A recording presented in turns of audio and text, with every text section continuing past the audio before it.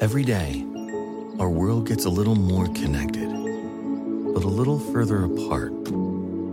But then, there are moments that remind us to be more human. Thank you for calling Amica Insurance. Hey, I was just in an accident. Don't worry, we'll get you taken care of. At Amica, we understand that looking out for each other isn't new or groundbreaking. It's human. Amica, empathy is our best policy. My son had a gift with technology. With reliable internet at home through the Internet Essentials program, the world opened up. He's part of this next generation of young people who feel they can thrive.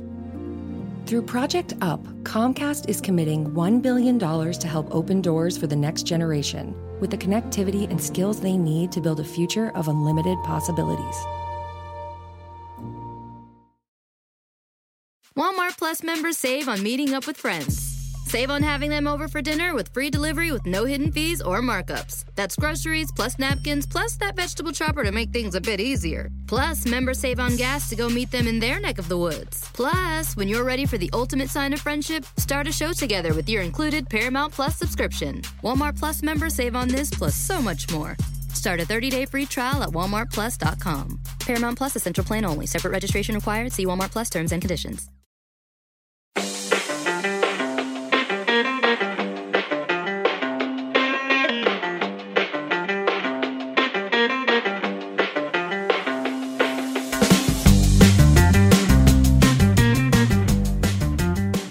Welcome back to another episode of Revolution Recap, coming to you after a 0-0 draw between the Revs and the Whitecaps that wasn't without chances for either side. Georgi Petrovic really showed what he's made of, earning his first MLS clean sheet and helping the Revs leave Canada with 1 point.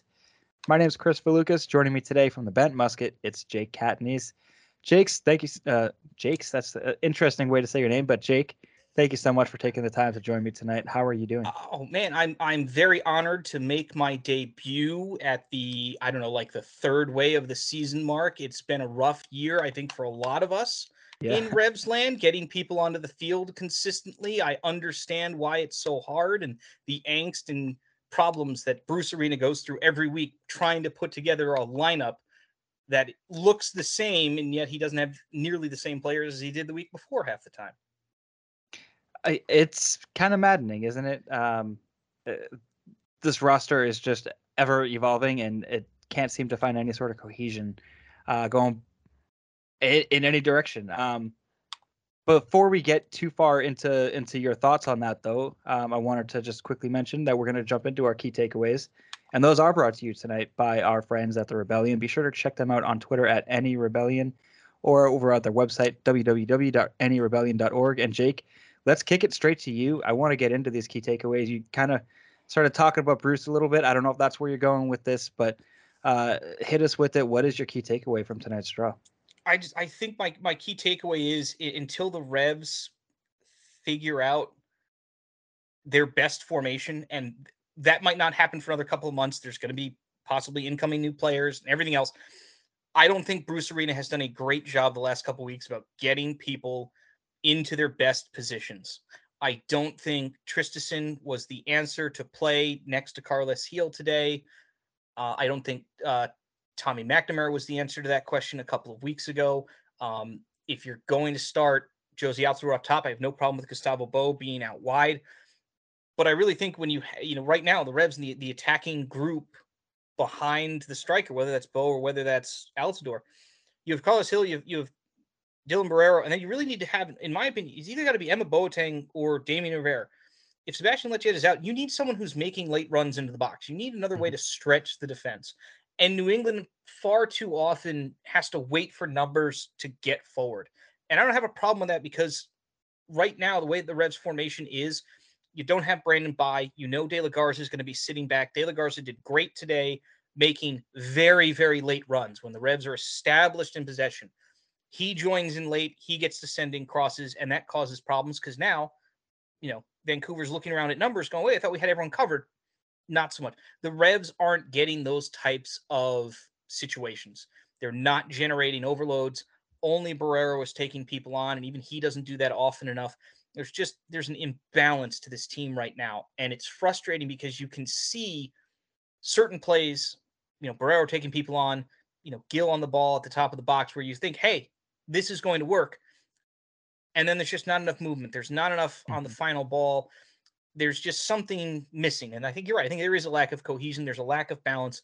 There's a lack of chemistry right now. And that's to be expected. This is always knew this was going to be like this in 2022.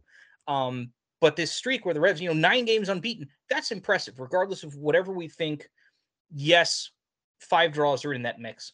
Probably should be more like 5 wins or 6 wins. You probably should have beaten Columbus. You definitely should have beaten the Union. You put up your best expected goals game against the Union. You tied them 1-1. But yeah, New England, did they play badly today? No. Was the game there for either team to take? Yes. Is a point absolutely a fair result? Yes, particularly on the road. Take the point, get back on the plane. Come back to the U.S., you're fine. But I think it's a very, very frustrating game for the Revolution because you can tell that they're close, and at the same time, they still might be a piece or 2 away. And those pieces just are out injured. Kessler's out injured. Polster's out injured. Leachev's out injured. There's just so many things where you're like, they're close. And I think that's the most frustrating part. I fully agree with that take. It does feel like they're close. They're linking it together and really making you get excited. Like you mentioned it before, once, when Heel gets it at the top of the box or Barrero's bringing it down into the byline, and you're thinking something's going to happen, this is going to be the moment, and it just all falls apart, or there's not enough support. So 100%, I get where you're coming from on that, and it's frustrating, as a fan or as someone that's just going to talk about the Revs. Any side you're looking at it as a casual fan of MLS, you're watching it, and you're wanting to see some good football, some exciting plays, some good runs, and you don't see that final product. With this current Revolution team that we're seeing out there right now. I think with this roster, there should be a lot more chances created, a lot more goals, a lot more offensive production. So yeah, it's been tough seeing that kind of missing. Anything else before I jump on to my takeaway? No, I mean, 2 of 16 shooting today is bad. No matter how you slice it, that's bad. Only generating 1 expected goal in a very, very wide open game is not great. Now, I understand Vancouver generated the same amount of goals. A lot of great emergency defending from Petrovic and Bell and others. Today was not a bad. If you were a neutral fan, this was very entertaining 0-0. I'm not saying this was a boring game. I'm not saying the Revs were awful. But the final product was immensely lacking today, and we've noticed that in spurts in other games where the Revs aren't generating the number of shots that they took today. And there's a late flurry of everyone shooting the final 15 minutes. I get it. Yeah. But you can just tell, this is a team, they're almost, and I know I've said this about Bruce's teams before, they're almost too patient, and you almost want them just go 3-on-3 and just beat someone. Because Tajon used to do that all the time. And I know Tajon's not here anymore, but you still have that mentality and the personnel on the field to do that. And they just don't for some reason. And that you're taking yourself out of situations by waiting. Don't wait. Go make something happen. It's interesting you're talking about the patience piece too, because a lot of what I'm seeing is the way that Georgi Petrovic has been playing. He's impatient, if anything, or just he's not so comfortable holding onto the ball. He's looking to get rid of it, like right away, almost to a fault. There was that one play late in the second half where it was a giveaway. He tried throwing it out to Bo. No one else was around. There was like 10 players in the box. Obviously, that 10 is too many. The math doesn't add up, but I think you get the point that I'm saying here is that there was not any support for Bo on that outlet right there. I don't know why he went, but it shows that's the tempo that he's playing with. He's trying to get it going. He wants to get it moving, more direct, get downfield. The Revs aren't always playing that way. Like you said, I mean, there's no just taking a defender on or just trying to get down the field. And for that play, in particular for Petrovic, I don't know if he gets that ball to Bo. Bo turns how much space is behind Bo. My guess is probably a lot. That's something I like, the aggression from Petrovic there. I do. I don't mind that from him. Yeah. I'm same. But it's the same thing where it's just like he's going to learn and get better at that. The fact that he can actually go and hook that ball 30 yards down the field already, it would have gotten to Bo. Obviously, the defender made a good play. It's more, I think, on the defender and Bo maybe not realizing that the defender's there. I won't put that all on Petrovic, but yes, that's not a play where you want where that comes right back at you when he makes that mistake. At least the Revs were at least back on defense and they were able to cover that. Yep. But yeah, well, I and just- when I it came back, feel- Petrovic did clean it up. make so another good, save. Good Yeah. on him. So I mean, it's I don't have a problem like that. That play I like perfectly fine. It doesn't work, but I don't hate it. Mhm. But yeah, there's like I said, there's that's the cohesion, that's the chemistry where you're just like something's not 100% yet, but we're close. We see it. It's just not the entire puzzle's not there. Yep. And then one last point before I jump into my takeaway here was that you brought up the shots on target. It was 2 out of 16 for the Revs. Vancouver shot 6 out of their 16 on target, which is obviously a much better ratio. But I think the bigger number to look at is, there's a lot of block shots and whatever else is happening on those shots. 10 out of the 16 shots that the Revolution took were off target. And that's a number that's jumping out to me like, why can't you put the ball in frame? I know one of them was Barrero's, rocket shot that hit the post. Fine, Which I hit always the thought post all should day. count. That to me should count as a shot on goal. Like obviously, like you've hit the goal. You obviously the goalkeeper didn't make a save. That's fine. But that should be, yes, you should have blocks and you should have posts. That should be in this in the box score. There is a box score item for hit would work, but it still counts as an off-target shot. Off target, right? Technically, it would never go in the net, even if there was no keeper.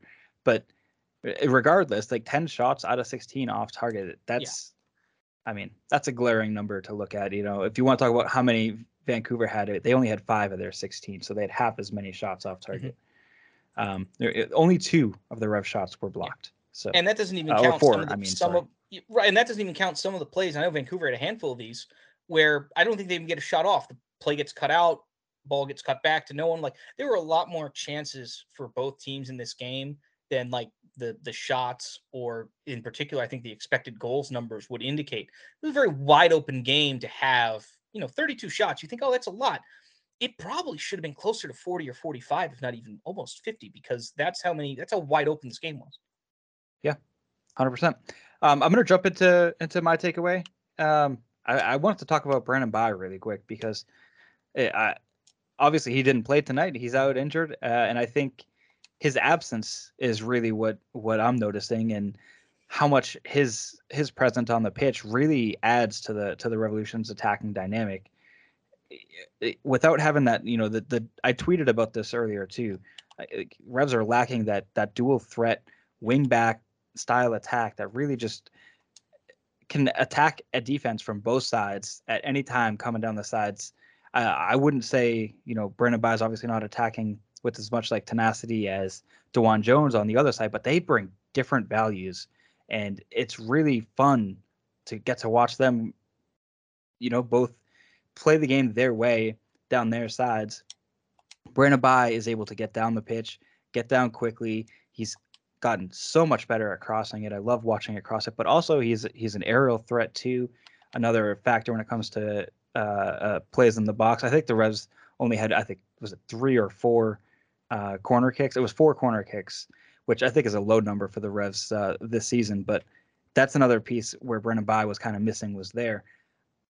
I want to say, as far as right back goes, I think AJ De La Garza did a fine job. You can't ask a whole lot more out of a depth piece, right? If you're wanting a star depth piece, it just doesn't make any sense. AJ De La Garza did exactly what he needed to do. I think he only made one mistake, and he quickly tracked back and fixed that. There was no costing the game. There's some things that he does, I think, better than Brandon Bye where it comes to actual one-on-one defending. But De La Garza, I thought, had a really solid night. So nothing against him when I'm talking about like needing Brandon Bye out there. I'm more than happy to see AJD on that lineup week in and week out if that's how it has to happen. But I think the Revs are direly missing Brandon Bye, and that speed and just that other dynamic ability. There was no attack really coming down the right side. You mentioned it earlier. De La Garza did the one thing where he came in trailing late to join the attack, and that was a new piece that we're not really used to seeing from the Revolution. But that's not necessarily the style of play that they're really going for. Maybe, I guess, if Josie is going to be trailing into the box, 3 minutes after the play develops in the attack, and then that's when De La Garza comes in as well, maybe that's going to work out better. But overall, I think, just missing Brandon Bye has just been huge. So I don't know if you had anything to add on Brandon Bye, but that's where I'm going tonight.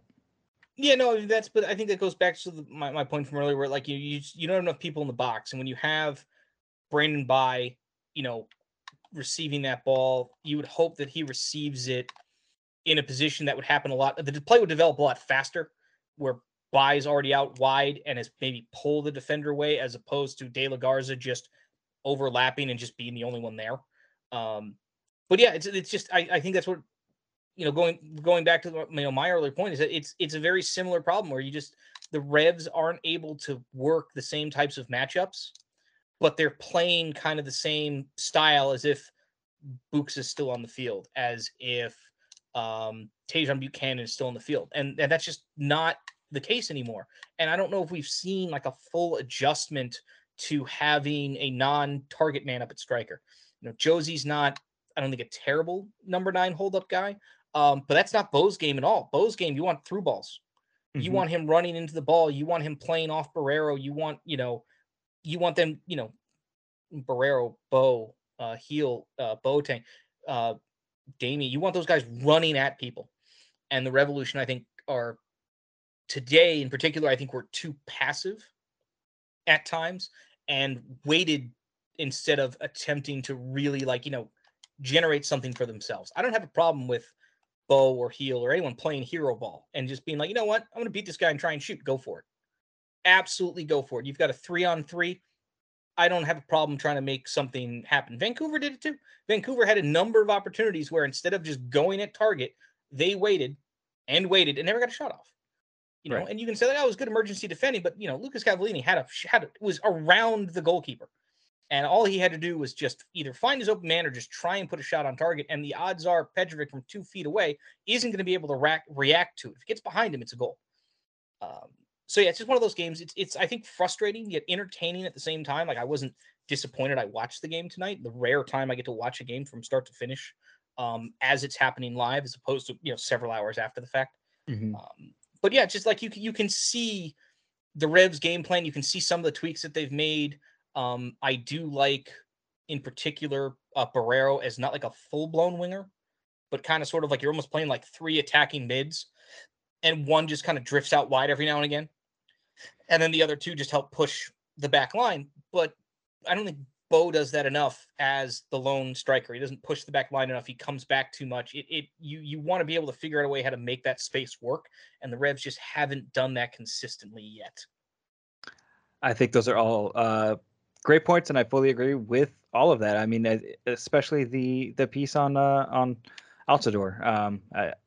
I agree. I think if you give Altidore the ball and he's in a shooting position, I would rate him higher than a lot of other MLS players. Majority. No problem. Yeah, I have no problem with Josie deciding, let's go on, get them all and just, and shoot. I have no problem with that. I just think a lot of the times when Josie and Hill and some of these guys get on the ball, they have to create too much of an opportunity to shoot, where it really should just be, hey, I'm going to take a touch and just go, instead of I'm going to take a touch and then another touch, and then I still want to try and shoot this ball. Now you got 4 guys in front of you. Well, now you better pass the ball because there's 4 guys staring at you and someone else should be open. And I don't think the crossing from the Revs today was great overall. It caused some problems, but it wasn't like they were going to be scoring a lot of goals on it. I don't know. It's just one of those games. It's frustrating, but it's not the end of the world at the same time. Yep. Well, I wanted to talk about the lineup with you, right? So the Revs kind of rolled out the same 11 almost as they did last week, where there was one change. Arnor Traustason came in instead of Josie Altidore, and of course it's going to change the formation as well when you make that sort of switch. But was there any surprises? Did you expect more changes possibly to be made, or were you surprised that Josie didn't get the start, considering that he's supposed to be getting closer and closer to match fitness? No, I mean, I think the lineup was fine. I don't think the lineup was ideal. I don't think Traustason. I don't think you really want Traustason in like that hybrid attacking mid-winger role. I think you'd really want him in a true center midfield role, which the Revs aren't really using with the diamond anymore. If there was ever a week to maybe go back to the diamond and just try it, right, this might have been the week to go and try and do that. Maybe Tommy Mack's on a yellow card accumulation suspension thing. Maybe you decide we kind of need him in case Matt Bolster's out for several more weeks. Maybe let's keep him off the field unless we desperately need him late to close out a game. maybe you mess around with the lineup. Maybe you decide, maybe you go with, something weird like Gustavo Bo and Barrero is like, your strike partnership. Like, I don't think weird things like that with the personnel the Revs have right now that are missing, I don't think is completely out of bounds. But at the same time, I don't think Tristan was bad today, but it's also, that's not the role that the Revs need him in, and nor is that a role that lets him, I think, doesn't put his best assets together. I think he's a box-to-box guy at this point. I think he can do that very, very well. When you put him out off kind of sort of covering like a quadrant where he's, half winger, half attacking midfield, that's not where his best skills are. And that's where, really that's where Sebastian Letjet is. And the Revs don't really have another player like Letjet. And that's why I think that this formation works really well when he's on the field. So I would have started Damien Rivera. I would have liked to have seen Renix at some point in this game as the second striker, because again, it goes to you want guys running behind people. That's not what Josie's really there for. Josie's there to, I think, be the Buxa off the bench, be the target guy, be the hold-up guy, help you control the game, which the Revs did at certain points today. But just the breaking down in the final third, Josie's really not going to add a whole lot with you there. Maybe he cleans up a couple of shots in the box or things like that. But yeah, it was an interesting game from Bruce and from the team. I think it was a little conservative, but at the same time, you've got, an entire flank. You've got a flank of partnership of Tristan and De La Garza. That's not a right side that's going to be like super dangerous going forward. And that, but that's fine if your left flank of Jones and Barrero is going to be dominant, and at times it was. So I don't know. It was one of those things where I just thought the final ball just wasn't there for the Revs today. They did just enough defensively. There's nothing wrong with the point. Obviously, we know Petrovic, I think, is the guy. I think we've established that, and he hasn't been there that long. And I think that's great for him that he was able to kind of sort of settle in, grab some games in the Open Cup, grab a couple of games when Matt Turner was out, and with the USA, and just you can clearly see Petrovic gets it. I think he's only going to get better. And really, I think the Revs have one more year. They've got this summer window, and then they've got the winter off season. You still have a very, very good core of players from this Shield run. You have a go at this. You have a go at an MLS Cup. You have a go at, something like a CCL. You have a go at another Shield. But the window is closing, and the Revs have to make, I think, a lot of big decisions about their roster going forward, whether they're going to sign another DP, whether they're going to go with a lot of, U22 initiative type players like Barrero is, as far as roster designations. Yep. It's going to be interesting. I don't think there's a wrong answer for the Revs to do this. But I think it's very clear at the same time the Revs do need help. Right. And I agree with you. I mean, Petrovic is definitely going to be the guy, and it's been really awesome to see him step in, and I almost feel like we haven't really lost a beat as far as how the goalkeeper position's going. But getting back towards the lineup real quick too, you brought up possibly starting Damien Rivera, and I'm assuming that's over Tristan and shaking up the formation a bit. And it's really interesting. I really like that idea quite a bit. I hadn't really thought of starting Damien Rivera, but Gustavo Bo, I think, in my opinion, and I think we're going to get to this a little bit later in more detail in the listener questions, but Gustavo Bo could really use some support up top, someone to stretch the defense, someone to provide a bit more space for him, because when he's the guy, everyone's closing him down. Right now, I mean, the Revs had like Gustavo Bo and Carles Gil are the two guys that you need to close down. Barrero was causing trouble, but he's still too raw. He's not refined enough where he's going to beat Vancouver by himself. And that's kind of where it was. And it was almost a one-dimensional type of attack. So I think Damien Rivera, that's a pretty good shout. I like that a lot. Definitely nothing that I had thought of. And I had another thought too, as far as what I thought the lineup should have been, and it has totally gone away from me. So I think we're just going to move on from that. We do have a ton of listener questions, so I do want to get into those. I am very intrigued as to where the listeners have gone for this, because there's a lot of different things you can go with this game. So I'm very intrigued if a lot of people are angry or disappointed, or. I will say I think the overall vibe of the questions is inquisitive and generally positive. There was a ton of different and varying questions this week. which is fantastic. Normally, it's always 10 questions that are around the same topic. It's like the same main takeaway, and I totally get it because those are the questions everyone wants to know. The same from my perspective as well. It's a lot of very different questions this week, so it's going to be very fun to get into. But before we do jump into those questions, I do want to take a quick minute to talk about the sponsor of this podcast, Golasso Kits. Golasso Kits is the go-to place to bring unique vintage jerseys to your home. Passion for the beautiful game does not have borders, and neither does their selection. And if you head to GolassoKits.com today, you can get 15% off your order using code REVSRECAP. That's REVSRECAP at checkout for 15% off your order at www.golassokits.com. So, Jake, you're ready to get into these, right? Oh, yes, absolutely. Okay. I'm going to start out with James Downing, big supporter of the podcast. James was sending in question and then another one and then another one, and he had his final one. So we're going to quickly run through James's questions. James, over on Twitter, thank you so much for sending them in. Says, I don't remember which one came in first. I got these out of order, so I apologize, James, but we're going to try to get through these.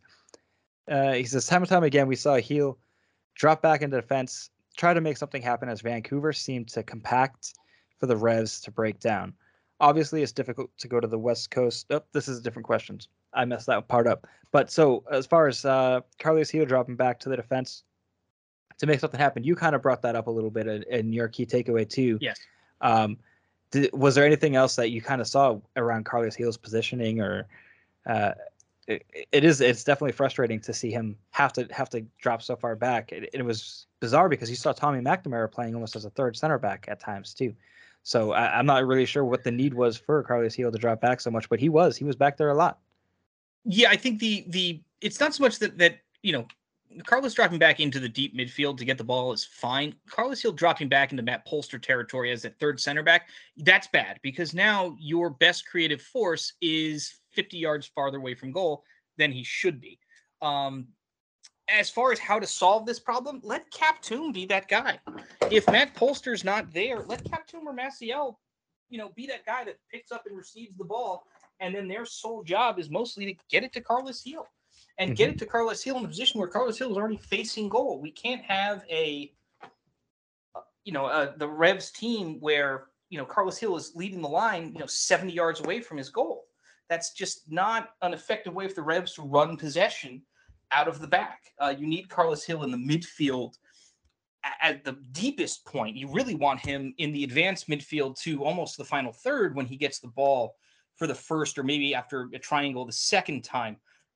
Him picking up the ball 70 yards away from goal in his own half is not where you want the Revs to be. On the road, do I hate it? No. When Matt Polster comes back, it's not an issue. Matt Polster does that, and Polster can help move the ball forward. That's not an issue. Do the Revs need someone else to do that when Polster's not around? Yes. I think that should be Captoon, maybe even a Maciel. Tommy Mac really is there as your destroyer. Tommy Mac on the ball, I don't think was that great today, but he also got it in a lot of weird positions. I don't want to put that all on Tommy. We know what Tommy can do, and he's very good at his job. But yeah, that's something that I think I noticed at least 3 or 4 times. Like, why is Carlos Heel 80 yards away from goal? This does not help us at all. It's frustrating, and you want to see Carlos Heel up in the attack. Gustavo Bo can't do it on his own. He doesn't have the pace to beat anybody anymore. He doesn't have the dribbling ability to get past anybody unless you're, I guess, Michael Boxall running backwards. And that's the only. There's no support. I guess Dylan Barrero is providing quite a bit of width up there too. But Carlos Heel is the creator. He's the one that's going to be up there orchestrating everything. He's the maestro. So. Having him drop back is definitely frustrating. I'm gonna keep running through James's questions here. He wanted to know, obviously, it's difficult to go to the West Coast and earn a point. Should we be happy the unbeaten streak rolls on, or should we be concerned that the Revs defense consistently had no midfield options to play the ball out of the back against for this counterattacking team? I think that is interesting. Again, that's more of a very like a matchup thing. Vancouver plays a very specific, I think, kind of sort of open counterattacky style, and that's with the personnel the Revs had today. That's just something they were going to have to give up a little bit, I think. So I don't necessarily think it was a bad thing the way the Revs played today. I think it was just kind of sort of necessary that you just understood this is what Vancouver is going to do, and we really can't take that away from them. We just have to be careful. And I think the Revs did a reasonable to even a good job at limiting the number of absolute screw-ups that came right back at them. Obviously, we talked about Petrovic's one Tom Brady, Matt Turner interception that came back. But that wasn't like an immediate, oh my God, it was so bad. There's a shot on goal like 3 seconds after the fact. Like, no, Vancouver had to work the ball back. It was like 10 or 15 seconds after the fact. Yeah. So, yeah, it's not great, but at the same time, I don't think there's anything the Revs could really have done that much differently. That's just what Vancouver's going to do. And you're not going to stop Vancouver from doing that. Vancouver wants to be out on the counter. They're going to sit back, and then they're going to play direct, and then they're going to run at you. And that was really what the entire second half was. And both teams were doing it. It was just a matter of which team was going to be opportunistic and grab the goal. And the answer to that question was no one. Right. And we should be happy that the unbeaten streak rolls on. I mean, I think yes. I'm happy. Yes, absolutely. You're never unhappy. Listen, the Revolution were in a spot a couple of months ago where we thought this was not even a playoff team. Now there's a very good chance not only are they a playoff team, there's a very good chance this team probably can and should host a home game the first week of the playoffs, which from where they were a couple of months ago is perfectly fine.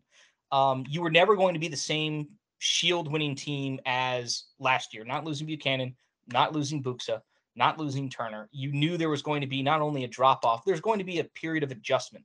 The goal, I think, for this year was to take that period of adjustment, shorten it down as much as possible so that in 2023, your guys like Barrero and Petrovic and whoever else might come in, they're ready to go from day one, and you can, have a go at, an MLS Cup, maybe even a U.S. Open Cup.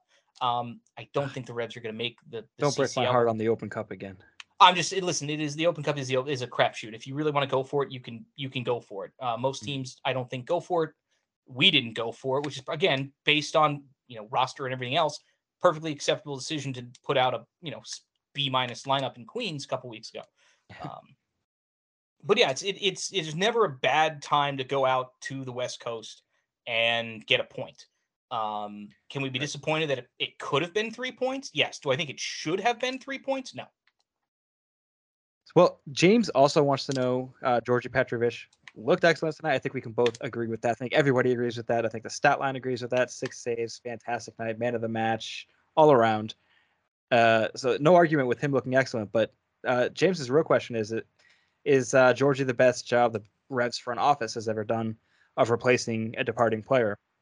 And I gotta say it's looking that way. It might be a bit early doors to be really making that distinction. But overall, I mean, it's almost like the Revs haven't missed a beat as far as goalkeeper goes with Matt Turner leaving. Their biggest issues, I guess, was when Earl Edwards Jr. was a net early on in the season. But that's not a Petrovic issue. So for me, I'm saying yes, but I also didn't follow the team as closely for many years. Jake, I'm sure you got something up your sleeve. Well, listen, I don't want to throw Brad Knighton or Earl Edwards under the bus they did, I think, more than adequate job as the second and or third goalkeeper at the beginning of the year. They were there to do their job. Matt Turner was out injured. This is the most proactive the Revolution have ever been at replacing players. And I say that with the caveat that I don't think they were proactive enough as they should have been this offseason, knowing you're definitely losing Turner. You've already lost Buchanan. You brought in Josie. I think he's a fine depth option. Brought in Letjet, who's a legitimate starter option. And you brought in Omar. We're not going to talk about Omar. We've done that, I think, on this podcast enough. We don't need to add my same opinion or concurring opinion to everyone else there. New England identified and realized very early on they were still one attacking midfielder / winger short, and they went out and they got Barrero. They realized, if Matt Turner's going to miss more time with the USA, and he's going to, even when he comes back, we're going to need a starter. I don't know if we can platoon Edwards and Knighton and maybe get a result like this tonight. Maybe you give up. Maybe, Cavallini slots in that ball home because someone plays the ball differently. So yeah, this is the most proactive the Revolution have ever been in that they got 2 guys in before the end of the summer window. They got in a U22 initiative player. They got in Petrovic on a legitimate transfer from Kukariki in Serbia, and he seems to be a very good goalkeeper, possibly even maybe future international goalkeeper for Serbia if he hasn't already gotten a couple of caps for them. Mm-hmm. He'll probably get a few more. I believe he has been capped. Yeah. Okay, I don't know if it's been a friendly, but he might feature in a legitimate tournament at some point in his career for Serbia, if not a couple legitimate tournaments and World Cup qualifying. And I think that New England, I correctly identified for the first time, possibly ever, that yes, we need to be proactive. We haven't done a good enough job. We need to go out and we need to get more. Whereas in years past, that did not occur. That's not to say the Revolution, like every signing they've ever made, has been terrible. Milton Caraglio, Jerry Banks, and those are good players. They didn't work out in New England. They didn't get enough other signings in to support those players. You think, we need to go get a striker and that'll solve all of our issues 10 years ago. No, that's not how this works. You need to have far more than the Revolution had beginning of the year. Beginning of the year, obviously with injuries and everything else, you can't really fix that. But even at the beginning of the year, when you had what you thought was your best overall lineup, you were still an attacking player short. You still needed someone to play next to Letjet and Carlos Gil in that attacking midfield. And the Revolution correctly identified that player was not on the roster. And they went and addressed that problem. They knew that a starting goalkeeper was going to be brought in. They didn't wait for the summer window. They waited and got their guy in before Matt Turner left. That is the sign, in my opinion, of how far the Revs have come in the short few years of Bruce Arena at the helm. In past years, those moves probably don't get made. And you're probably just, we'll fix it in post. No. In past years, it's the Jacob Jackson route. It's the super draft. Yes. Well, hopefully we got our guy. And I think those types of depth options and developing things like that, those can pan out in a pinch, and those are very effective. But the Revolution, with the resources that they have now financially from the transfers out, you need significantly more from the offseason. Like you've got a sale of Turner pending. You can go out and spend money. Go do it. There's no reason why Barrero, you couldn't have tried to bring him in at the beginning of the year, or a player like Barrero. Obviously, I know you have your guy. You want to get him. You want to sign him. But this is not. It's not like the Buchanan sale just suddenly popped up in January. You knew about that 9 months ago. That was finalized last summer. This is nothing new for replacing Buchanan. So yes, is this the best job the Revolution have done from a like-to-like player for Petrovic and Turner? Honestly, it might be. But at the very least, this is the most proactive, May, the end of the summer, primary transfer window. The most proactive the Revs have been at identifying we need help. We're shorthanded right now. And then they went out and they actually did it.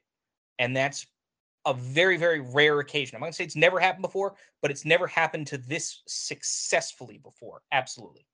Yep. And the only question now is, how sustainable is it? It seems like it might be a long-term thing. Hopefully it is. Georgi Petrovic doing awesome. There's one other question from James on Georgi Petrovic. And I think, Jake, having you on tonight is going to be the perfect thing, because I know you love puns. Twitter knows you love puns. So we got to find something here. It's not a pun. We're asking for one. All right. He wants to know, what's the Turner train equivalent for Petrovic?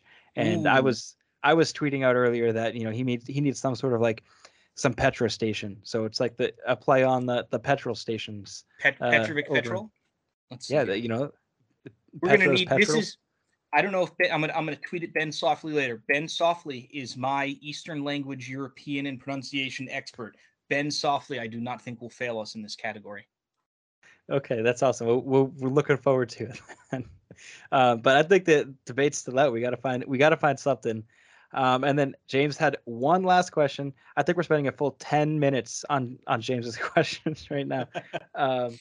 But he says, final question, I promise. What's your thoughts on Bale and Chiellini to LAFC on TAM deals somehow? Do you have any opinion on this? I thought Chiellini was an actual DP. I could be wrong. Maybe he is TAM. I didn't catch the full details of the Chiellini deal, so listen, Bale, I think, can come into MLS and do very, very well. Bale is who he is.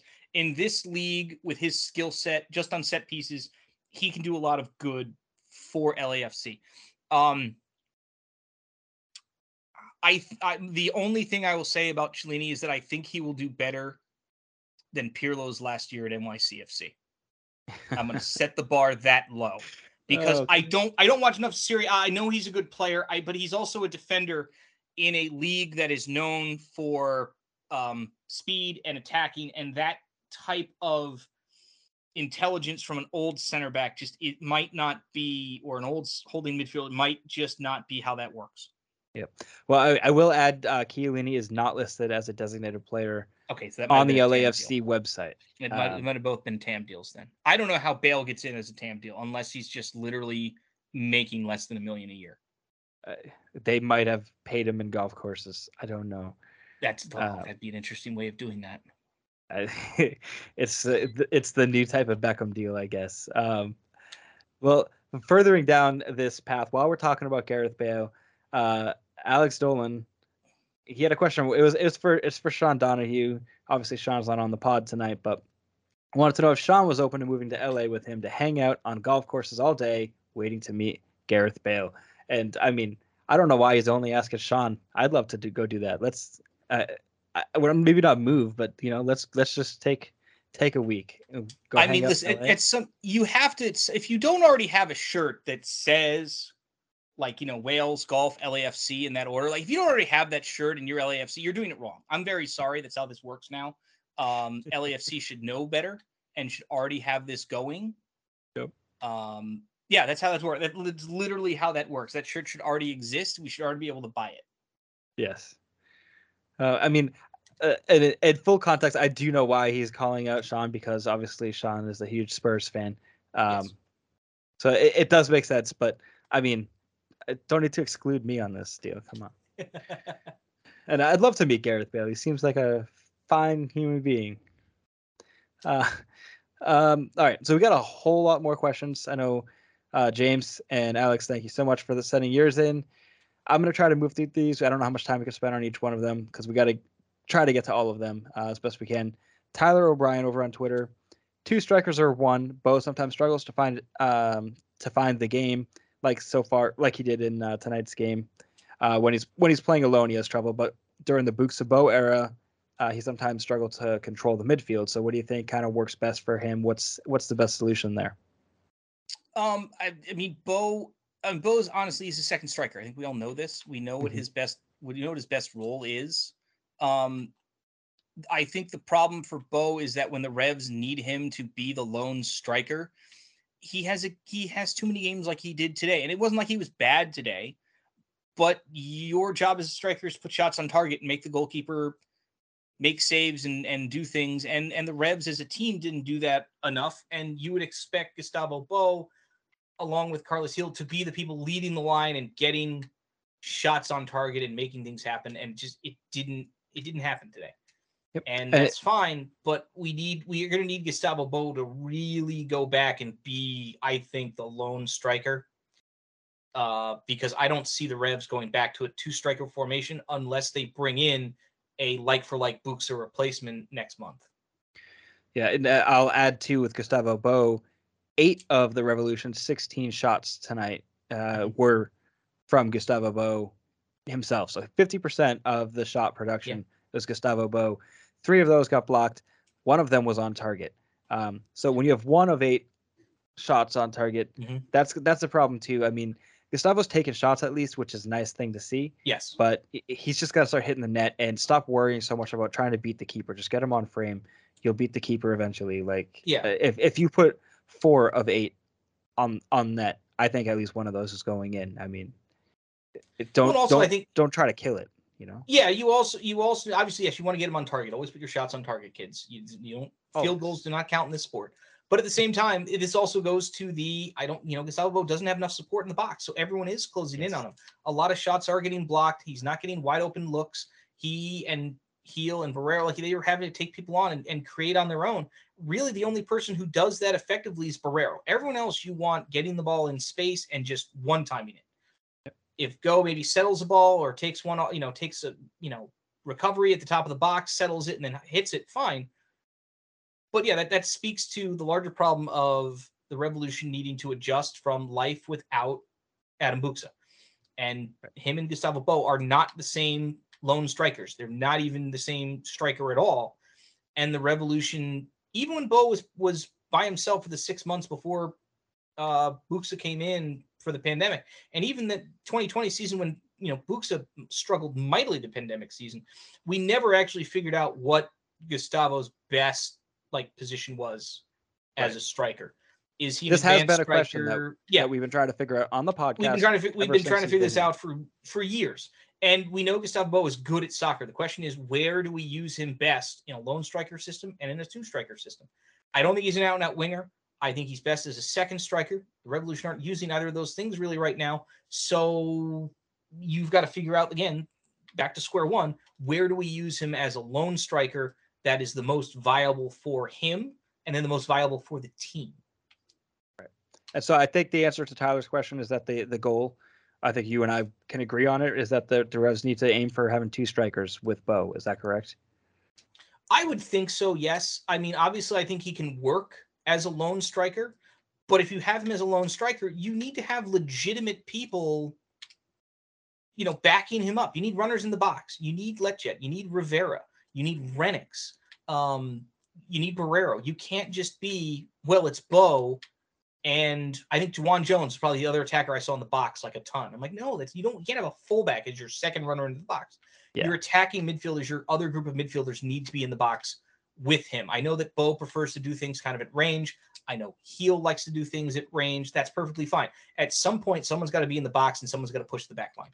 And the Absolutely. Revolution as a team, the past couple of weeks have struggled with that, and they've made it work. Today, they didn't get the opportunistic finish. It is what it is. You get a 0-0 draw.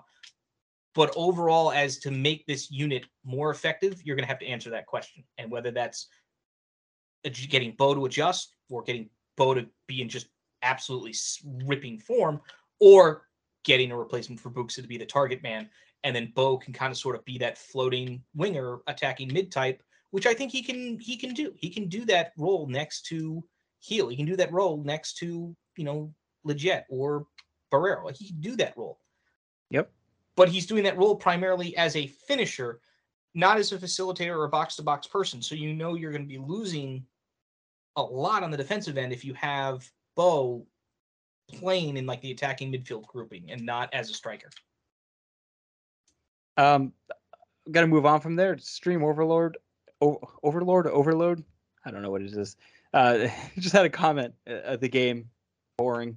I guess it had its moments. It had a lot of lulls in it, so I'm not going to argue that. But there were some definitely exciting moments as well. Would have liked to see something in the back of the net though. Cody Hall again over on Twitter says, "I'll take a point on the road, and it seems like a fair result today. On to the next one. Really not a lot to take from this one. Kind of agree. There's little bits you can nitpick at. You can also look at how where the Revolution's depth currently is, and a lot to take away from Petrovic's performance.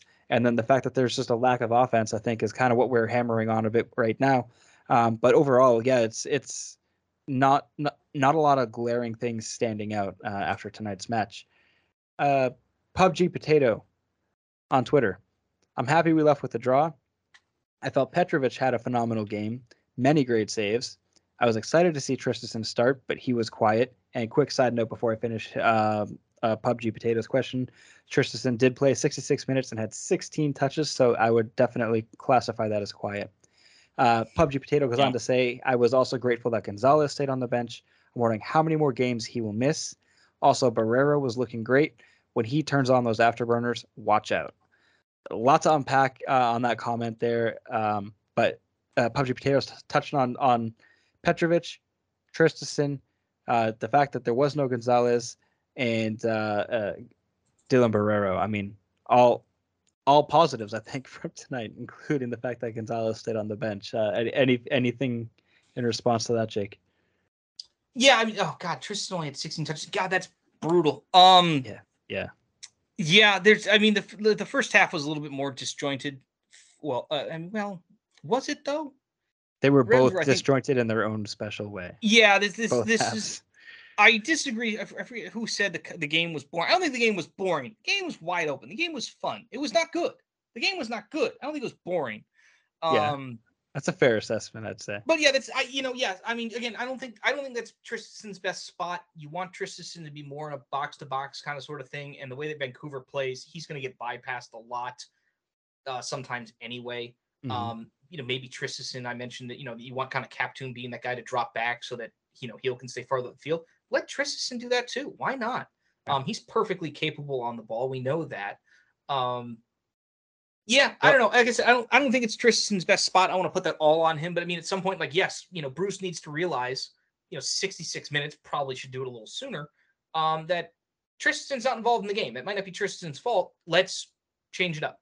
And he did. And I think adding on to that too is the fact that there is no running by. De La Garza is the fullback behind Tristan, who's not necessarily advancing it up the pitch as quickly as running by normally would.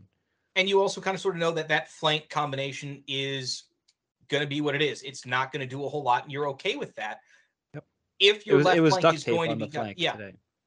That's what it. But you don't mind, like I said, that's sort of like the balance. If you know that flank is going to be kind of meh, that's fine.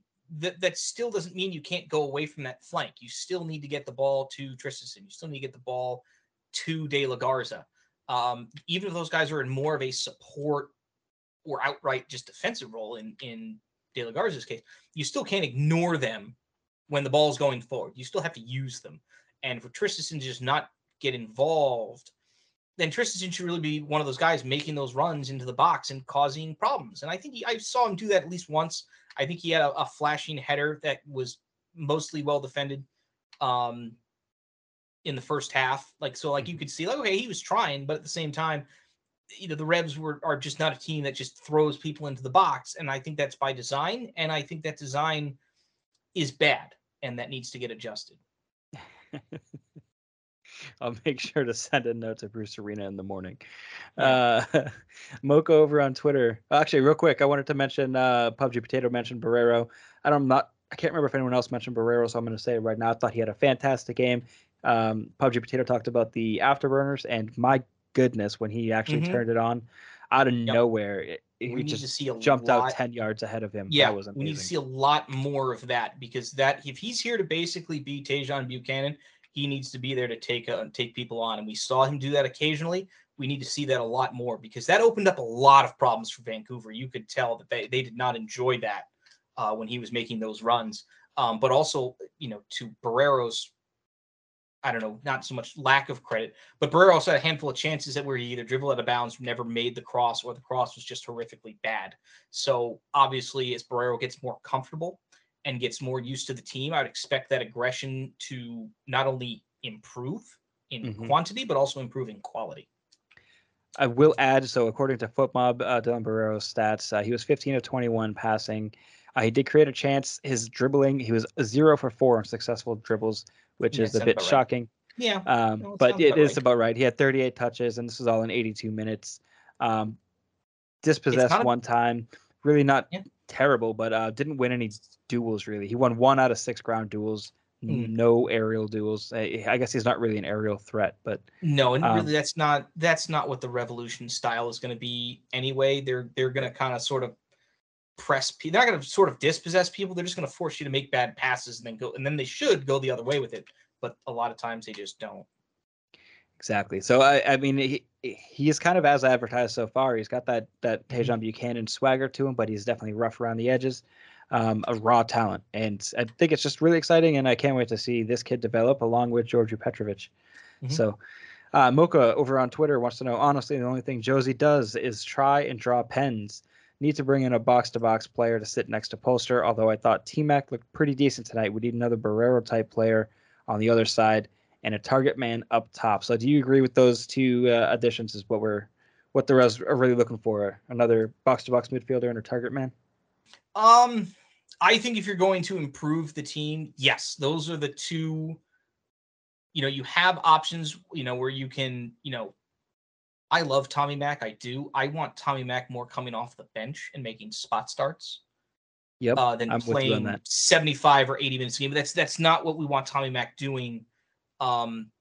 yes, I think a legitimately great partner next to Polster would be amazing. If that means that at some point you probably don't have a Captoom or a Tristison going forward after next season, that kind of is what it is. One thought on Josie's penalty. I didn't think that was a penalty. I'm very sorry. That was incidental contact. I had no problem with that as a no call. I think the defender for Vancouver, Brown, was it? He's looking at the ball and just gets run over. Josie reacts and is looking for the ball, and it's not a penalty. I thought that was fine. The 2 yellow cards that were issued in this game, I could have done without either of them. The one where I think Captoom got dumped after his shot, he was already off balance.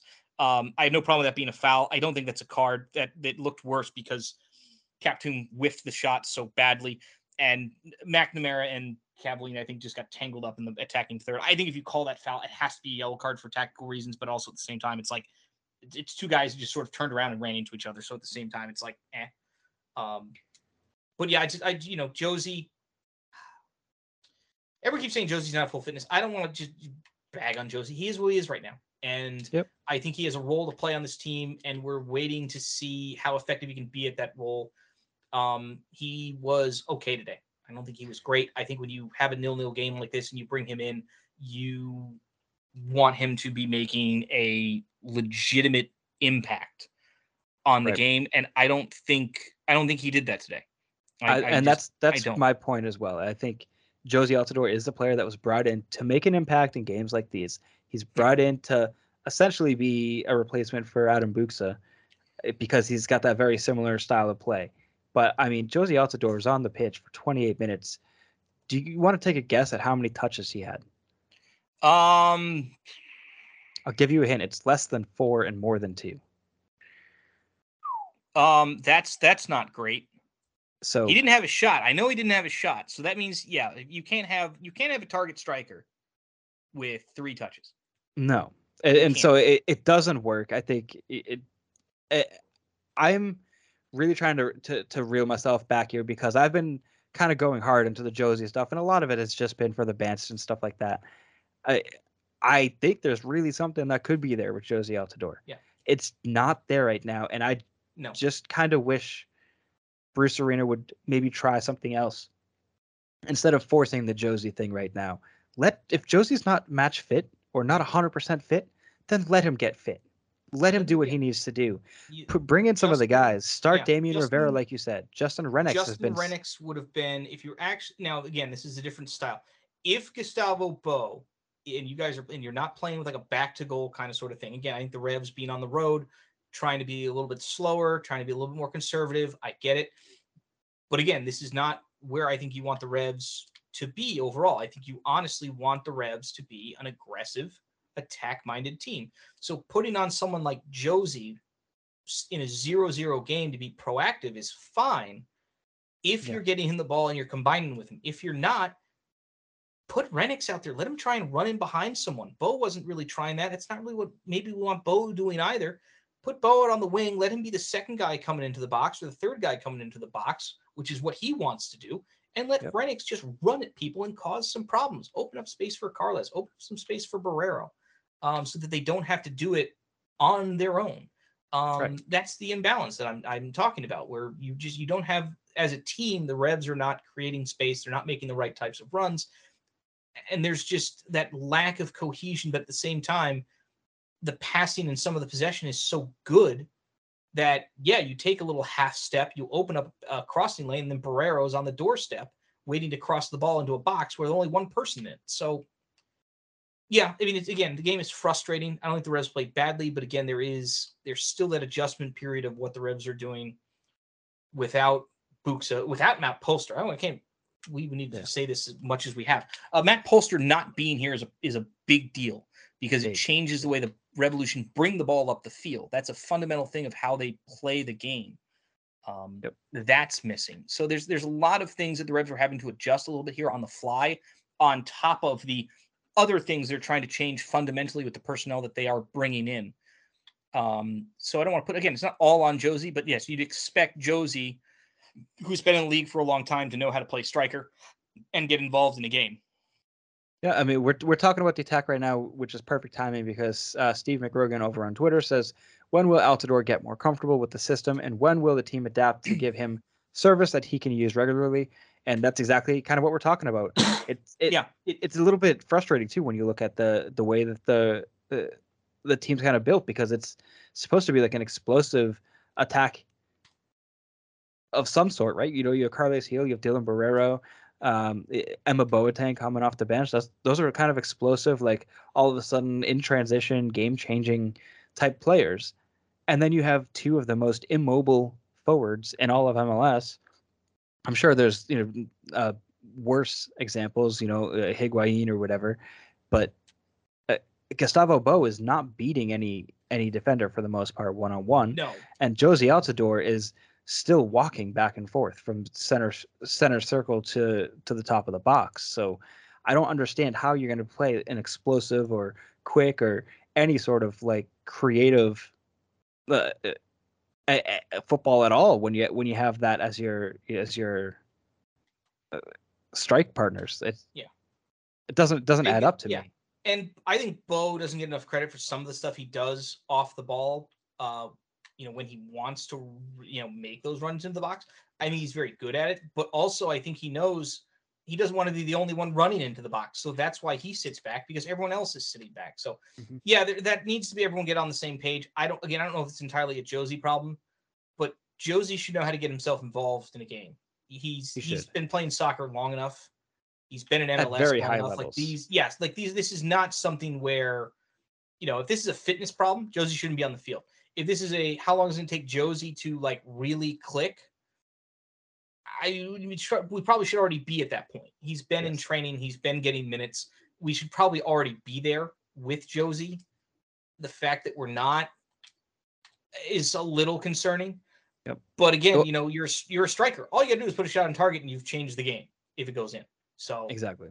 Well, and so Josie did mention, I think it was to Sam Minton of the Bun Musket, that was last week in the locker room, I believe it was, where Josie said that the style of play in New England is very different from what he's used to in Toronto, where Toronto is much more rigid, had a bit more form factor type attack and a more organized attack, I guess, where the Revs are a bit more random. And I think you can see that when you look at it. Every game, it's a different type of attack. But at the same time, Josie Altidore, with the pedigree that he has and the quality of player that you expect him to be, that should not be a problem to him. He should be able to adapt. He should be able to go in. He should be able to define the style of play as your main target striker. So yeah, and that I think speaks more to whatever his problems were with Toronto before he left and before Bob Bradley took over there.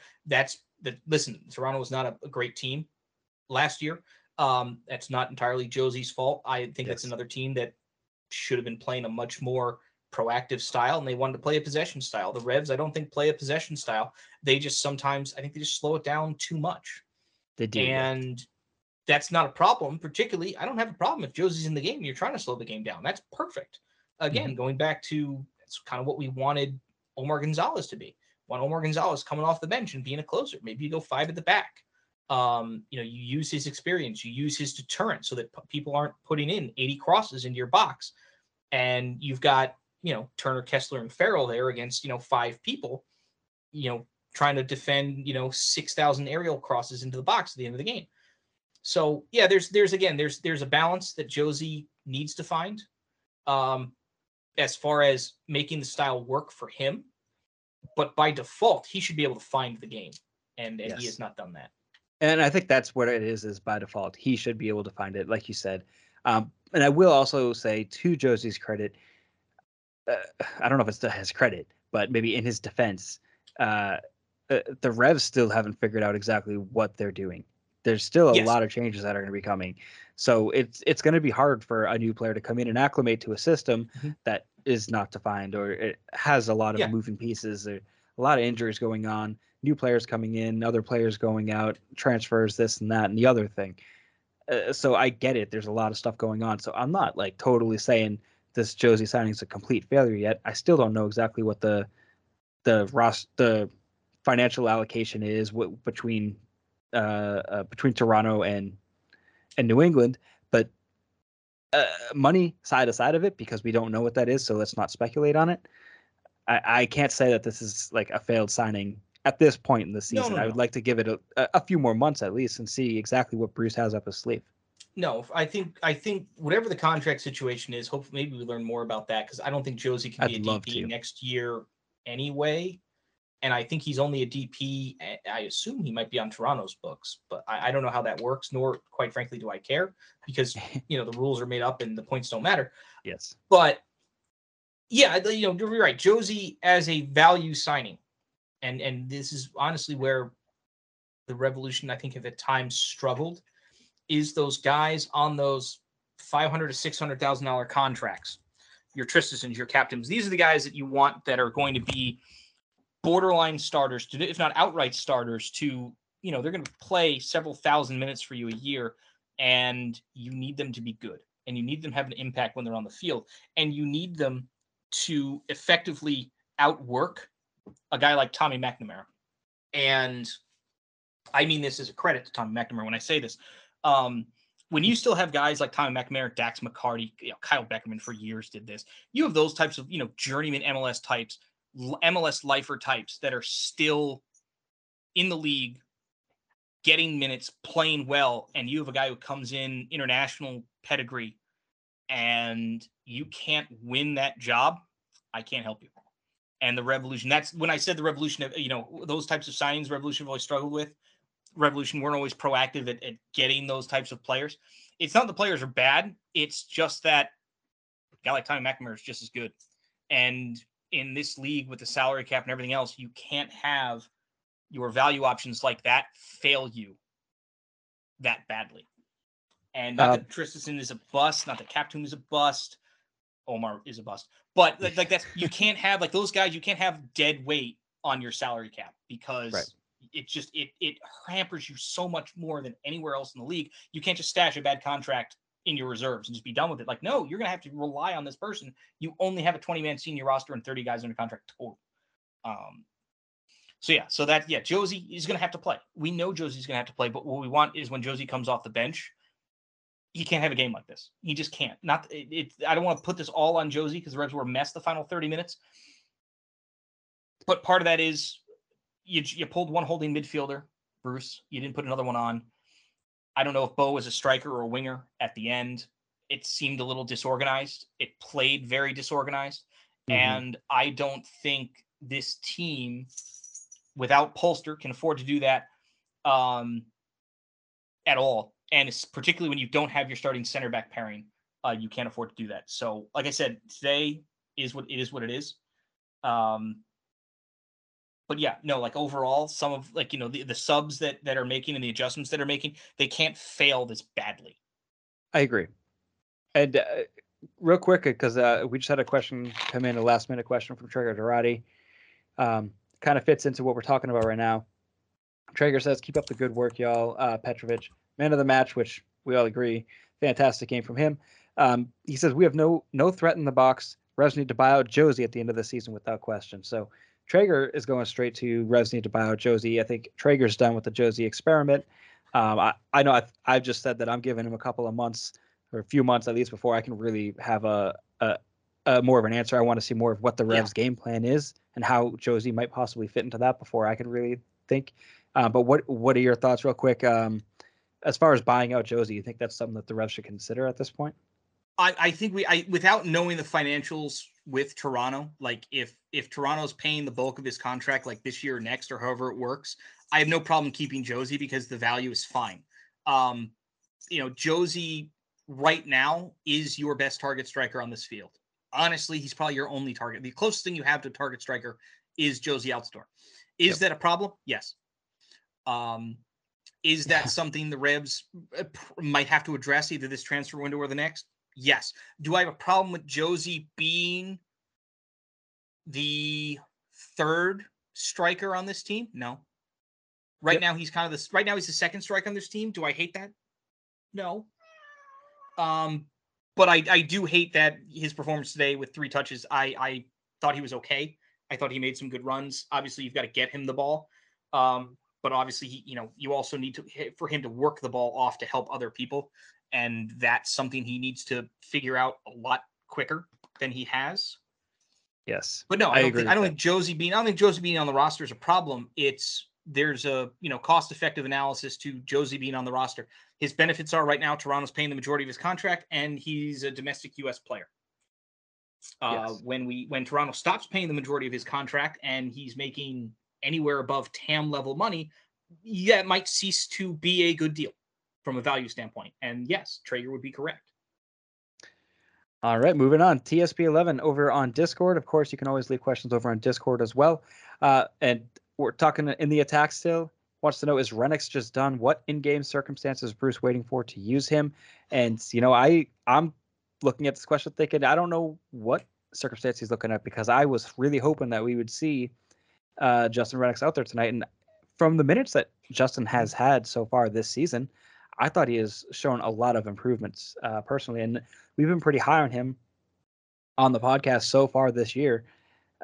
Obviously, he hasn't gone otherworldly or really impressed to no end, but he also hasn't shown a lot of flaws that we've seen from him in the past. He's shown a really high work rate. He's really been getting himself involved. So I'm really surprised that we haven't seen more of him lately. Is he done? Maybe, but I'd say he probably wouldn't have been in the 18 or 21 or whatever it is that they roll out with now. He wouldn't have been on the game day roster, I think, if he was fully done. So maybe there's some other plan for him. But it's peculiar that he's not getting any more minutes. Do you have any thoughts, Jake? To me, this if you weren't going to use him today, as far as the question of when do you use him, today was the answer. Yes. Today 100%. Was the answer, because you wanted another person with Bo up top making runs at the back line. And I honestly think the Revs should have gone. You want to go two strikers up front? Fine, go two strikers up front. Go to the pivot to the diamond for the final 20 minutes. I don't care if Vancouver wants to go up and down the flanks. Maybe give a little help to De La Garza so he doesn't have to sprint 90 yards every 5 seconds. But this was the situation, I think, to use Renix in over Josie. You're not playing a game where you're going direct over the top. You're playing a much more possession-based game. You have two guys push the Vancouver back line, let them screw up. Yep. Let them screw up. Let chaos happen. And again, the Revs just did not get enough things in and around the final third to do that. Yeah, I fully agree. Moving on, because we still got, I think, like 8 questions left, and we have not much time left to squeeze them in. So we're going to try to run through them. David Sibilin wants to know over on Twitter, the Revs have recovered enough points from the early season losses to be content with 1 point away and 3 points at home. Thoughts? I think that's the dream all along. Even if you've lost a lot of points at the beginning of the season, you can just get 1 away, 3 at home. You should be happy. Yeah, I mean, again, we can be disappointed that games we talked about earlier. You shouldn't have lost to Columbus at home. Mm-hmm. Yeah, I would have liked to have beaten Philadelphia instead of that being a draw, but Philadelphia is very, very good. You're never unhappy with a point on the road. Could you have stolen this game? Yes. Are you unhappy that you didn't? No, because Vancouver was just as good as you today. This is not you outplayed anyone like you did against Philadelphia and got a draw. This was an even game. It deserved to be a draw. It finished 0-0. Take the point and go home. Absolutely. Teal Forever over on Twitter again. Revs have struggled for the last decade against teams that pack it in on defense. What can they do with their current lineup to open this game up against teams that play like that? Also, quick moment to appreciate John Bell stepping up. And John Bell, I think, was huge tonight. But as far as teams that pack it in on D, I mean, the Revs have had trouble against teams that park the bus. Nashville being the most recent one that I'm thinking of, that the Revs have, really had a lot of trouble. Philly does that too. Yeah. Not to the extent, I guess, as Nashville, but yes, absolutely. Yeah, I would argue, Vancouver doesn't pack it in so much as they get back quick. They get back quick. Yeah, just the way that they have their setup where it's kind of sort of, I can't really tell if it's 5 at the back or they've got 2 wing backs. They've got 7 guys defending, and then they got 4 guys who are attacking. Those 7 guys know what they're doing, and they're very, very organized. So when the game is wide open like it is today, it's more on the Revs to just take the initiative and go and just sort of try to play with Vancouver. And they chose kind of not to. They chose to be more possession-based, which again is fine. It didn't not work. They just didn't score.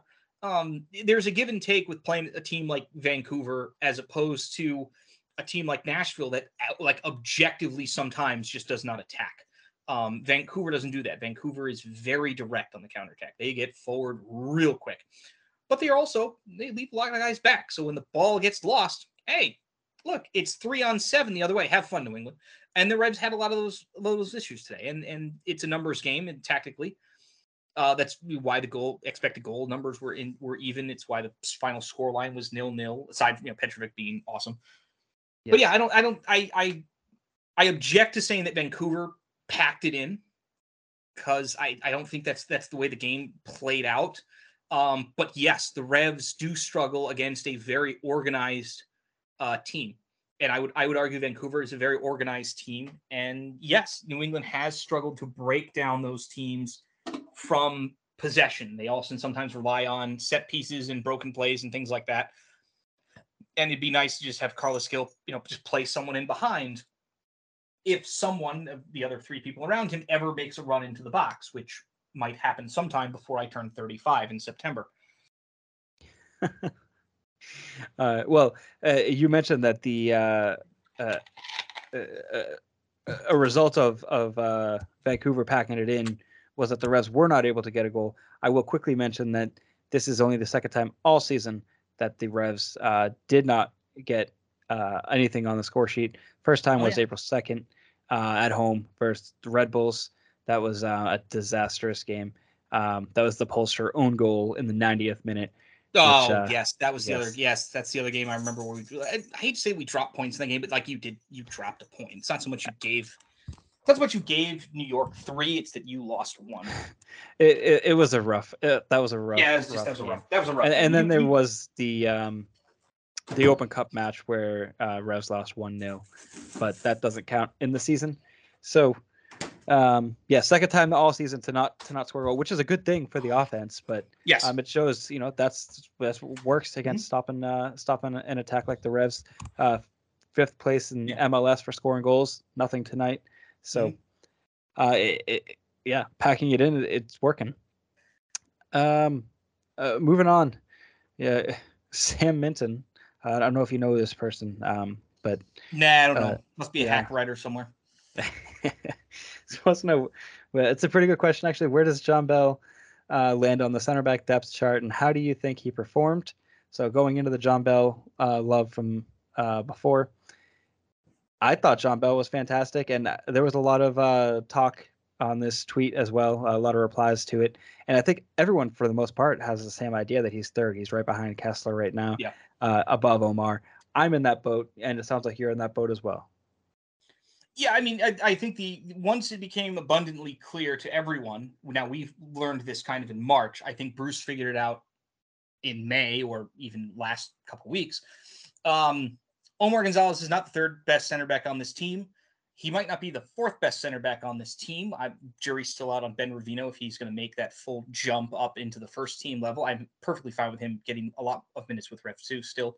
John Bell's third. There's not really anything to debate.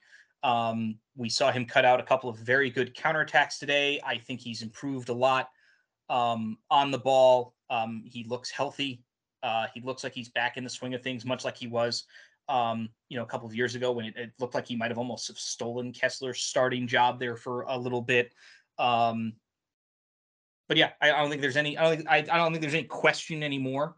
Who's number 3?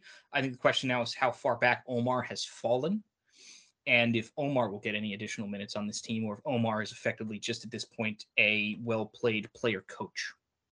Yep, and I think that might be an okay role for him as well. I'm perfectly okay with that. And this goes back to PUBG Potato's question earlier too, wondering how many more games Omar gets. And I mean, I'm sure he'll get some more minutes, but I don't think it's going to be anything significant.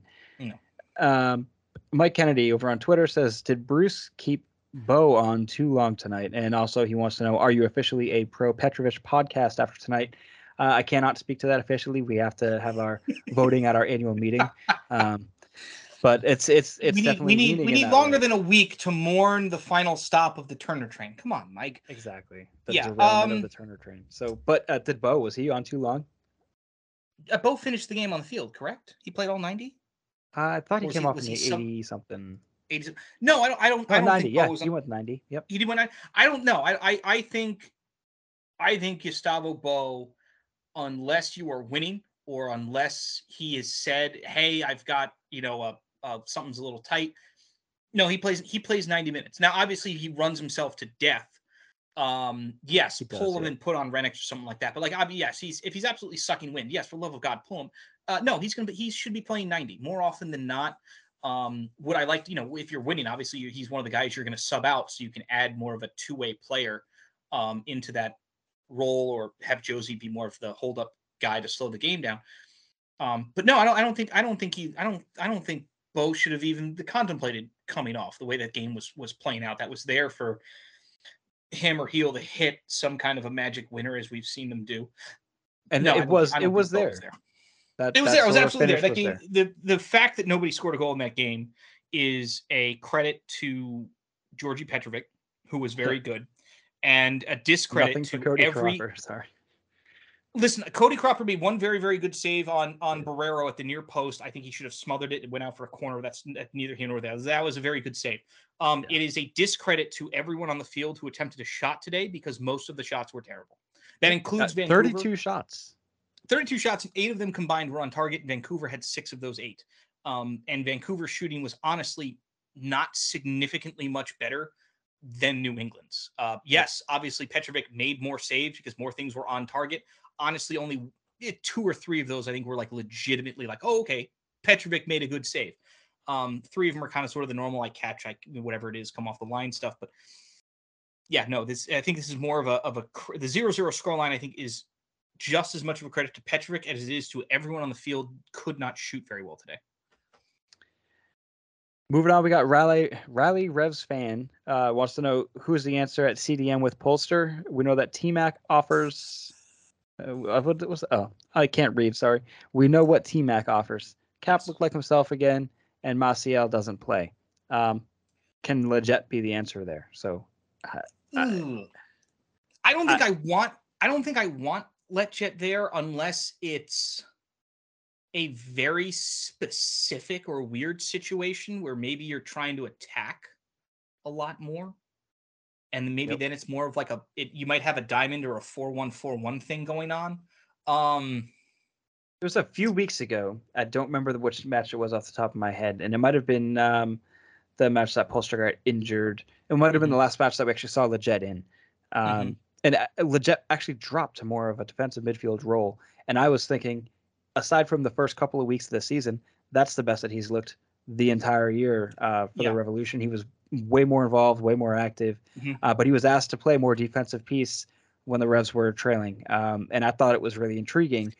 But I also mentioned I don't want him playing in that position because that's not why he's here. I think the only time you would see Leggett in that role is exactly where he said, when the Revs are trailing.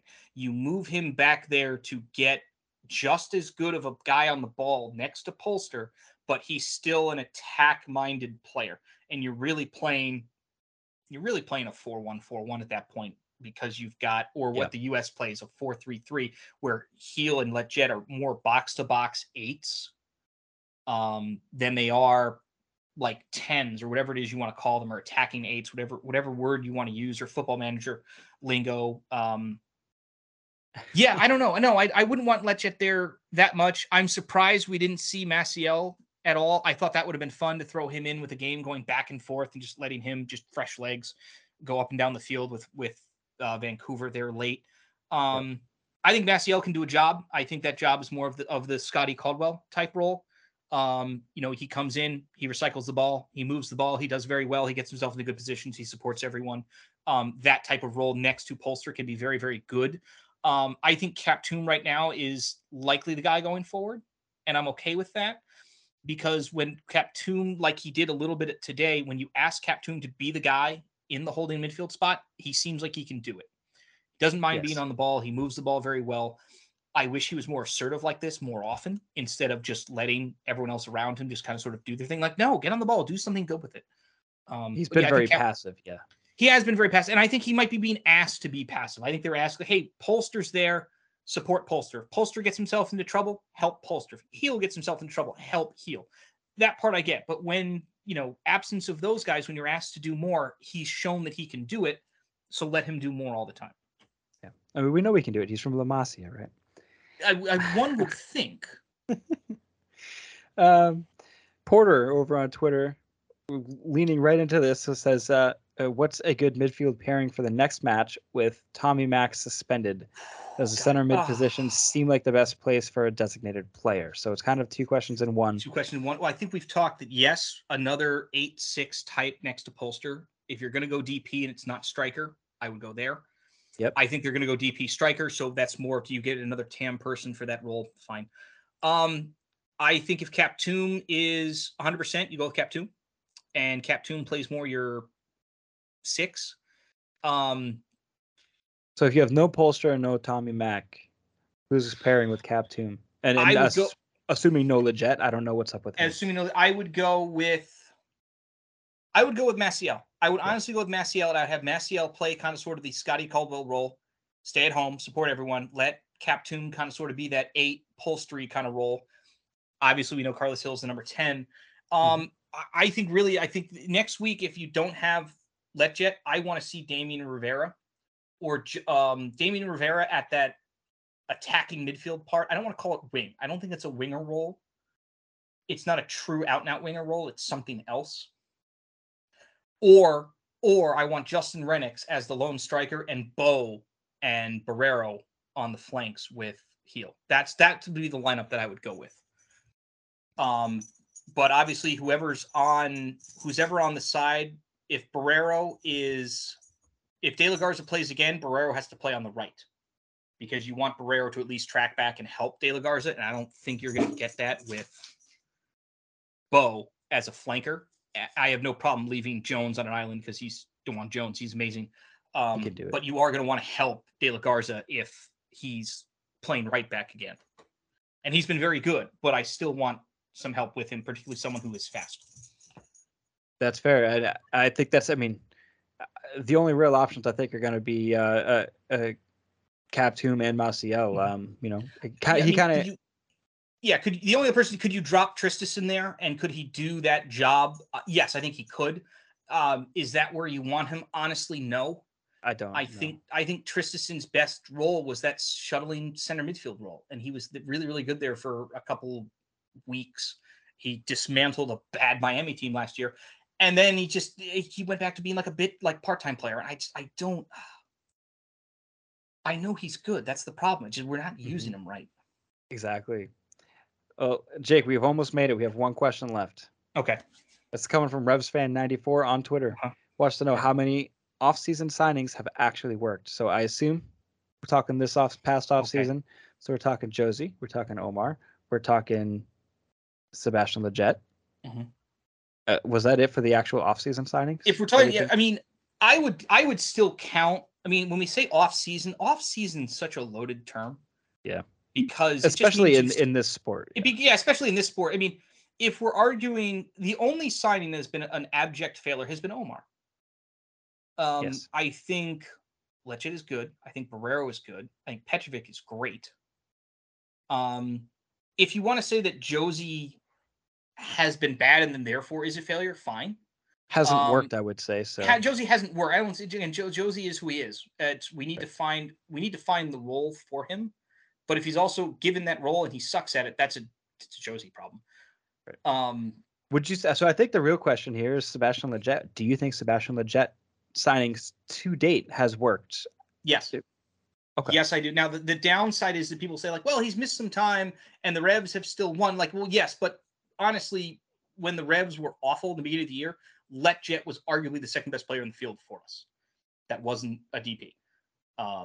It was Carlos Hill and it was Leggett making runs into the box. What this team desperately needs, and Seth, I'm sure, has clipped a handful of these, is these runs where Leggett darts towards a post, people look at Leggett, and then look back and go, oh crap, Carlos is shooting. Oh crap, Bo just got the ball and we're not on him. We need more of that in the box. Barrero is going to help with that problem. That's why they went and got Barrero. I think they specifically got Barrero to pair with Leggett to have two of those guys going into the box with a striker, whether that was Buxa, whether that was Bo. heck, it could be Renix or Josie at this point. But if you're going to play with one striker, as the Revs I think are going to for most of the remainder of the year, both of those guys on the field combining with, Carlos Hill pulling the strings, those are three guys making runs in the box. And then you've got someone like Polster or Jones or Bai crashing the top of the box and getting those shots off. The system the Revs have on paper can work as soon as we get everyone healthy and as soon as we can maybe just get a little bit of luck. Because we've had some luck this year, but not like the luck we had last year, or the opportunistic finishing that we had last year where we turned draws into wins. Okay, well, I think that's it. We've made it through. Jake, do you have any final thoughts? Anything that we haven't touched on? No, I think this was oddly a good game to sort of like encompass like the Revs season as a whole, because it both, I think, identifies the problems they still have, and Yes. yet at the same time, the moves they have made to address those problems. We can see in bits how I think the Revs want to play when they've got their first choice team on the field, and they haven't had that yet. I mean, obviously, I think Polster might be the second most important person on the field behind Heel. Obviously, Boops not being here notwithstanding. I think, obviously, I would argue, Yetjet could be like third or fourth on that list of most important people you want on this field. Bai would also be up there as well. And those are very important pieces to be missing. Effectively 3-4 starters, arguably, if you want to count Buxa.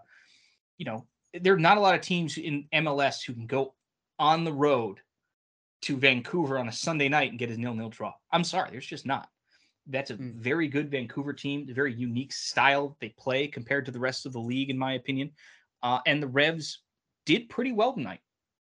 Honestly, they did. Was a little frantic? Yes. Was a little hectic? Yes. Could they have easily lost this game? Sure, they could easily have won it too. So, I think the point is fine. I think the overall, arcing theme for the Revs they are close. They need to get healthy again. They are not going to retain or return, I don't think, to the Shield form they had last year. That was an impossible level of a lot of things going on. But I think they can certainly return to a form that was pretty darn close to that. And I think if we can get a competitive Revolution team, I think we'll all be very happy. Something looking at some sort of MLS Cup playoffs run. I think that's all we can really hope for. I think that is honestly that's the goal. I mean, it's always kind of sort of the goal, but you got the Shield. You're never going to that's that particular Shield year to get your first trophy like that is amazing. Obviously, with the people you had going out this year, you were never going to return to that level of form. But can you target a return to that level of form next year by doing a lot of good in the second half of this season and in the summer? Yes, you can. And I think that when we talked earlier about the Revs being proactive and signing like for like players, you need to do more of that. You always need to be looking to improve the team. If that means that maybe Tristan isn't here next year because you have someone who fits the formation better, or someone who happens to be younger, if you go the U22 initiative route, the Revolution are on the right path. They haven't gotten the results to match the good that path is doing. They still need to get healthy. But I think there's a lot of positives to come from this game that are, there are still issues beyond having a horrific night shooting. We know that, but at the same time, I don't think there's anything overly arcing wrong with the performance tonight. It worked. The system, for the most part, it worked. You're throwing together a bit of a patchwork lineup that's still improving from the disaster that was, March. And I think the Revs are going to be fine. I think the goal is you want to get at least above, where are we now? 6th? Yes, last I saw. You're in 6th. You're 2 points behind the Red Bulls for 4th. Mm-hmm. That's it. You're 2 points behind the Red Bulls. I mean, honestly, you're right there. Are you catching Philly or New York City this year? No, I don't think so. I think they're the class of the East, and they will eventually run away with it. Philadelphia just needs to win more games at home, though. 4-0-5 for Philadelphia. I just noticed that's a little odd. But I think can you get to 3rd or 4th? Can you catch Montreal or Red Bulls? Yes, I think easily. You could easily do that. Well, I think you heard it here first. That's what the Revs can do. Easily get third or fourth. Jake, when this happens or doesn't happen, where can people find you on social media to yell at you? I'm going to be asleep, but you can always tweet me at jcatanese43. Occasionally I read at the Bent Musket on Twitter. Occasionally I write the Bent Musket on Twitter. You can find me usually doing the Saturday or Sunday game previews. We're hoping, I say the word hoping because I've started and stopped this about 3 or 4 times now. We are hoping to do at least one homage to Matt Turner column over the next couple of days. When that might come out, I don't know. But hopefully it'll come out this week if I can get stuff done on my off days before I go back into work. Because I think there needs to be a send off to Matt Turner column that I have not written yet, and I would like to do that. And also sort of put the Revs, arguably the last year and a half or so, kind of into a great positive perspective, because the Bruce Arena era and what it has accomplished in just effectively, I want to say 3 years, June 2019 is when he really took over. Something like that. Yeah. The 3 years of the Bruce Arena era and what it already has meant to this organization is altering. It is life-changing stuff for this organization, and it deserves that type of recognition at this point, and hopefully I can do that justice. I probably won't. I'll probably just ramble on for 2,000 words like I always do, but no big deal. No, it's awesome. Well, Jake, thank you so much for taking time to join me tonight and to go through all this. And everybody, stay on the lookout for that Matt Turner goodbye column that may or may not be coming. Who knows? It's going to be a surprise if it comes, and it would be a surprise if it doesn't. But hey, you can follow me over on Twitter at Chris Valukas, and of course follow the podcast as well on Twitter, Facebook, and Instagram at Revolution Recap. And please rate and review us on iTunes, Spotify, or wherever it is that you listen to your podcast. Be sure to check out our friends over at the Bent Musket, including Jake. Lastly, if you feel so inclined to support the podcast any further, you can consider becoming a Patreon at www.patreon.com/Revolution Recap. Thank you to the sponsor of this podcast, Golasso Kits. Remember, 50% off at GolassoKits.com using code RevsRecap. And I think that's pretty much it. Thank you again so much for listening. It's a long one, so if you made it to the end, genuinely, thank you so much for listening. We'll be back next week after the Revs host FC Cincinnati, and go Revs. Walmart Plus members save on meeting up with friends. Save on having them over for dinner with free delivery with no hidden fees or markups. That's groceries plus napkins plus that vegetable chopper to make things a bit easier. Plus, members save on gas to go meet them in their neck of the woods. Plus, when you're ready for the ultimate sign of friendship, start a show together with your included Paramount Plus subscription. Walmart Plus members save on this plus so much more. Start a 30-day free trial at walmartplus.com. Paramount Plus Essential Plan only. Separate registration required. See Walmart Plus terms and conditions. If you travel, you know how to pull off a perfect getaway.